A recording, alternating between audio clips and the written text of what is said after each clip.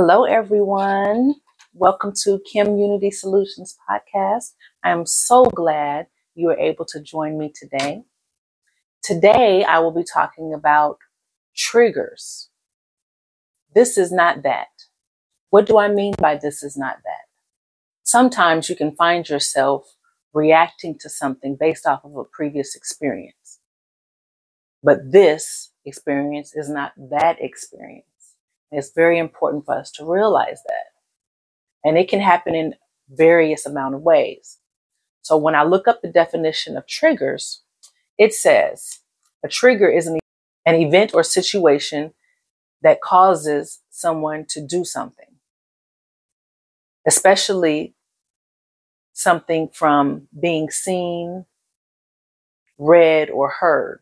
And I would like to add to that felt, because there's triggers that I have that I know, okay, this is not that. Distress, typically as a result of arousing feelings or memories associated with the particular traumatic experience. So I'm not sure if you can think back to one. Maybe there's a certain smell that reminds you of somewhere you were at a time that something very traumatic happened, or a sound. I remember we went on a family trip to the Ranger Stadium. It was the 4th of July. We were having a great time. It was almost time to leave. Every 4th of July, they have fireworks going. And so this particular day, or evening, should I say, they were doing the finale and the sparks were coming down, and a spark hit my daughter's eye, right? And so we went, and the paramedics were there, and so they checked her out and she was okay. Thank God she was okay.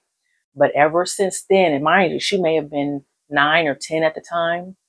And so ever since then, it's been years after. And every 4th of July, I know the sound of the fireworks triggers her because she remembers having that heat, that firework that landed in her eye. And as a mother, as a parent, I was just so scared for her, right? But thank God everything worked out. So that was a very traumatic experience that was triggering. So when she hears fireworks years after, this is not that. Yes, it's the same sound, but it's not that same situation. Is there something that you've caught yourself feeling the same thing that you felt before, but it was a different situation? It can happen in a variety of different ways. It can be holidays or specific dates or times or loud voices. It could be arguments. I could imagine if you were in a household where there was domestic violence, a certain sound or a glass breaking might trigger you to a moment that happened in the past. I can remember a time recently that triggered me into a moment in time. I can think back to my college days. I went and bought me a red car, right? It was a Camaro. It was sitting on the lot. It was the freshest car out there. It was like an 84 Camaro. Okay, but it had the T-tops. It had the deep dish rims. It was low profile. It was clean. I loved it. But we all know that the shiniest thing on the lot is not the best car on the lot, right? I ended up buying it. And I'm so thankful for a friend of mine who I believe co-signed it for me, Pam. So shout out to you, Pam. But I bought this car and it was really a blessing. It didn't really give me a whole lot of problems, right? It never did just break down on me just for no reason. Now, after a few months of riding it though, what would happen would be I'm driving the car, right? And of course, once you get the car, you got to dress it up. So I went and got the Pioneer speakers, the stereo system. I got the 20 disc CD changer in it. I had the red windshield wipers going. I had to put all the aesthetics on, and I got the steering wheel going. So it was clean. But what would happen to me is that as I would drive the car and slow down, the car would stall. It would shake and it would stop, right? And this would happen all the time. Whenever I was slowing down, whether it was like in a turn or at a light, at a stop sign. And so what I had to do was learn how to balance it, right? I'm trying to think, okay, how can I make this car think that it's still going? As I was braking, I would push on the gas, right? So trying to make sure that the car wouldn't cut off, right? Now, when I was driving it, I was staying in the dorm. Drive around the dorm, you had to go up a hill, turn around, and come down. So it was basically like a circle. But every time I would get in this curve, the car would shake and turn off on me. So in the curve, I had to crank it back and then balance it and keep going. And it was just so embarrassing. Of course, it was embarrassing. I didn't have the kind of funds I could go and get it fixed, let alone find out what it was. I'm trying to make it work. But I had been driving it so long that I remember the feeling of it cutting off. I remember getting to the light and it jerking and shutting down. I remember that. And not only was it just embarrassing, but it was scary. It was like, okay, what happens if it doesn't turn back on? You know? And of course, you got cars behind you and everything like that. Thankfully, the car did turn back on, but that became a trigger for me. So now here we are in the 21st century, okay? And cars do that automatically. They have the auto shut off. To save energy, to save gas, it turns off automatically when you stop. Being in a different car, I can hear when another car is shutting off, and it brings back those same memories. Even though I'm not physically in the car, I automatically turn around like, oh, their car just shut off. I'm triggered. I ended up taking my car to the shop not long ago, and they gave me a loaner. And it was a much better, SUV than what I have. And it had all the bells and whistles. And of course, that was one of the features. So every time I got in it and it stopped at a signal light, it would do that shake and cut off. And every single time I was triggered back to my college days in this 84 Camaro. And it was just a totally unpleasant ride for me. And for some reason, I will forget about it. Like after I'm triggered, I'm driving for like 10, 15 more minutes, and it cuts off again, as if it didn't happen 10 minutes ago. I had the same reaction, the same response, the same feeling, the same gut turning emotion. And this is just a car. Imagine all of the more horrific experiences people are facing. Can you think back to something that triggers you? And I don't really want you to think back, but if it's happened to you recently, then you know. You know. So my question to you is, what triggers you in the workplace? What is it that you hear or that you see that reminds you of a horrible experience that you encountered in the workplace? I have several, and I just want us all to be mindful of what we say and how we act. And of course, we'll never know their traumatic experience. We won't know unless they tell us. Not everyone has had bad experiences in the workplace. I have a lot of friends who are managers, and they have parties at their house, and their staff love them. They enjoy them. They always confess that they are the best managers they ever had. I have friends who are at the staff level and they love their managers because they're actually leaders. But not all of us has always had that experience. Some of us have had traumatic, problematic experiences, which is the reason for this podcast. This podcast is here to improve the corporate culture, because this is not that. The purpose of this podcast is for my children to not ever have to experience that. So what triggers you in the workplace? Is there a term? Is there a phrase? Is there a person? Is there an event that triggers you, that takes you back to something that you experienced a while ago? There's several phrases that irritate me. That's traumatic based on past experiences. So when I hear high level, it always takes me back to this manager that I had, And she would always say high level, but she wasn't high level. Like she was barely basic, barely basic. And I'm not throwing any type of shade. What I'm saying is that we will all have positions where we have to grow into. That's the part of elevation. That's the part of grace. That's the part of promotion. A lot of responsibilities we'll be taking on. We have not experienced yet. We're not experienced in it. We have not mastered it. So there will be room and space for growth that's needed. But there's a difference in knowing that you need to learn it and understand it versus trying to fake and act like you already know it and try to present yourself as such. And so I will get called into this office, and when this manager was around all the other managers and they were asking me questions about my responsibilities, and she would say, but on a high level, but on a high level. And so when I give it to them a high level, then I always have to break it back down. This would happen every time. So it's like, you're barely basic. Why do you always have to keep saying high level? And that's the thing. These managers are more concerned about their titles than their knowledge, their decision making, their leadership skills. So that's one of my triggers.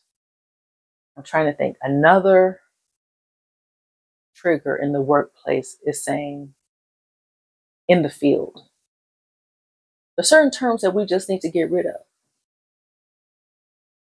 This podcast, Community Solutions, is about improving corporate culture. And so with that, we're sharing real experiences through mindful conversations that leads to practical and unifying solutions. One of the things we need to change is the terms used, like chain of command. These words and terms may not bother you like it does me. They're just not as significant to me, maybe as they should be, or as others revere them as. Let's say chain of command. Where did that come from? You know what? The next episode, I'm going to make sure I have the answer for that. I just don't like it. But if I know based on prior experience that me going to this certain person, let's call her Sarah, if every time I go to Sarah and she never resolves my problem, or she says, hold on, let me go ask Mike.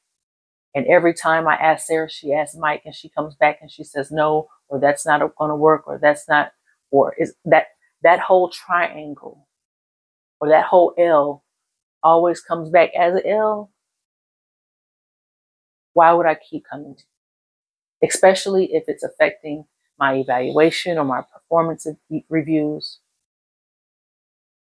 If I know that every single time, regardless of what it is, if I ask you and then it's a problem or it can't, or you're asking somebody, that means this person is telling you no to come back and tell me no. And if it's something that I feel is wrong and that I'm trying to point out, why would I come back to you for the next thing? If I've tried it 25 times, why would I come back and do the same thing over and over again? That's the 26th time. Isn't that considered insanity? No, I'm going to go to who can actually think logically and use critical thinking skills that can then make a decision. I don't mind the no, but at least put some thought into it. If I ask why or can you give me details and you can't do that, it shouldn't be based on who's bringing you the issue. Right? So I will go to the CEO. I will go to whoever says, hey, I have an open door policy. And if you ever have any issues, my door is open. I'm available. I will make myself available. Email my secretary, send me an email, send me an invite, and I'll be sure to fit you in. Why not take advantage of that? Why not use that opportunity? I am a problem solver.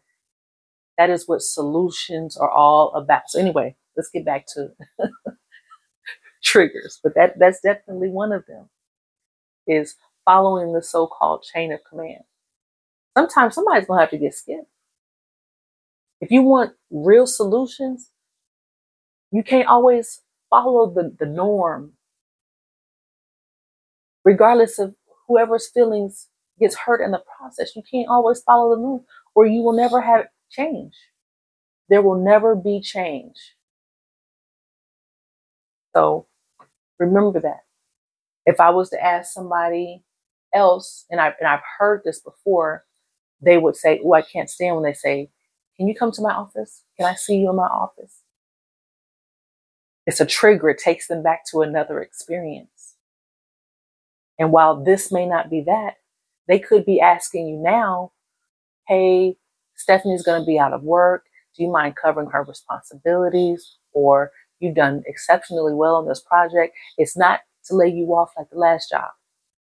So what happens is, with these triggers, we'll go into this office with this attitude, and we'll come off with this anger and anxiety and frustration, when really this is not that.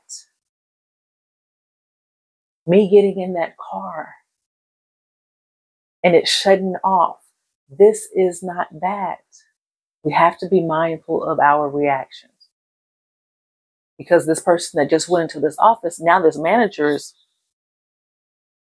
kind of leery, questioning, like, okay, why do you have this posture against me? Because they have no idea what you've been through. So when I say Kim is karma, intuition, mindfulness, I mean that these are the three elements of a solution, of a real solution with you in mind. This is how we improve our corporate culture that permeates throughout the world. Treating people how we want to be treated, using our intuition. Let's not be dumb to the fact that not everybody has our best interest at heart. That's what the I stands for. And then mindfulness, having empathy, understanding, leaving rooms for open lines of communication, extending grace. As I've been explaining to you my triggers and triggers that I've heard of, and how it's impacted me, how I felt, how my daughter felt with the fireworks, I'm hoping that you're thinking back to situations where you've been triggered, where you've been impacted. The only way that we can get through it, number one, is to realize it, to identify it.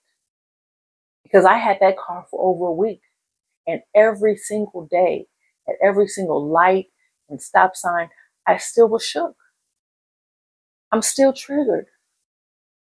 But every time I said, okay, this is not that. This is an upgrade. This is not that. And so I really want you all to do the same.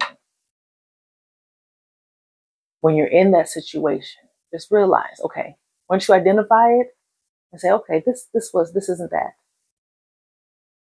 And it may happen after the fact. You may need to go back and apologize and say, I am so sorry. When you called me in the office, I was triggered from a past experience, or I didn't know what to expect, and it took me back to somewhere. Or whoever, your friend, hopefully, I'm hoping that they will extend grace and you can ask for forgiveness and we can get some understanding. The last conversation that I had with a friend of mine that I went to college with was, she had just moved out. She had just moved out of state. She had came to where I was, and she got her own place, and she had kids, and she started talking to somebody, and she was going to go out with them. And out of love, out of concern, I said, hey, you should take a picture of him or his car or something and send it to me. So in case something happens, I know, I can call your mom.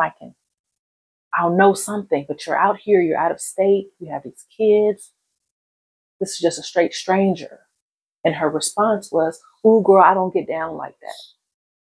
Oh, you tripping, I don't get down like that. And so that showed me several things. Now that I'm thinking about it, and me bringing it up, it's like, oh, that must have been a trigger for something else.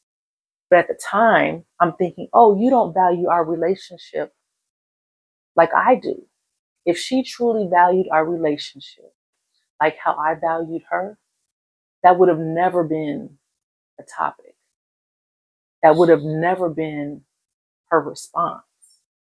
That came from somewhere deep. I say all of this to say that many of us have triggers. I don't want to say all of us, I don't want to put that on anybody, but many of us have triggers. I grew up in LA. And even as a child, when I heard gunshots, when you're in the house and you hear gunshots, you're supposed to drop to the floor. Years later, when I hear something, I automatically just like, whoa. It's embarrassing, but it's trauma. It's PTSD. Because that's something that you're raised in, it's something that continuously happens. So that's your first instinct. That's your first instinct. Something is setting off your response. And that is the trigger that we need to identify, that we need to remain calm, and then we basically have to talk ourselves out of it.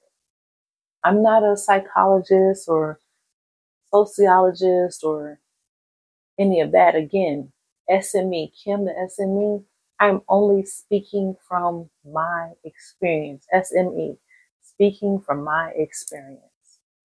And I'm just giving you something that I'm hoping that can resonate with you, that we have something in common, that we are all going through something in this life, and how to better get along with people in our proximity, in our work relationships, in our home life, church life. We all have work to do. This whole podcast is all about reminding us that we all have work to do. We all have common goals. And this is a part of the process, is identifying it, discussing it, and finding practical and unifying solutions. Solutions with you in mind. Solutions with all of us in mind. I'm hoping you have enjoyed this talk today. I am hoping that you have identified some things that have triggered you and thought back to why they were a trigger, why you were impacted, why you felt the way you felt. It's time to dig deep into this. It's time to dig deep into this. This is not that. Many of you, with this great resignation era that they say we're in, you're leaving one job and going to another. Make sure you're not taking all those traumatic experiences to the other job. Make sure that there's time in between, because you're going to be taking your same reactions and your same anger and angst, and you're going to be taking it on to the next level, the next journey. This is baggage. So when the next manager says, hey, can I talk to you for a second? Or, hey, what are you doing? Looking like, what am I doing? You know, this manager may not be micromanaging you, but your response has now thrown them off. Now they are beginning to form a perception of you based off of your response. And this is how we start experiencing the same things over and over again. Because our reactions are not based off of now, it's based off of then. So think about that on your next journey. Think about that as you go throughout life. Thank you all for joining. Thank you all for tuning in.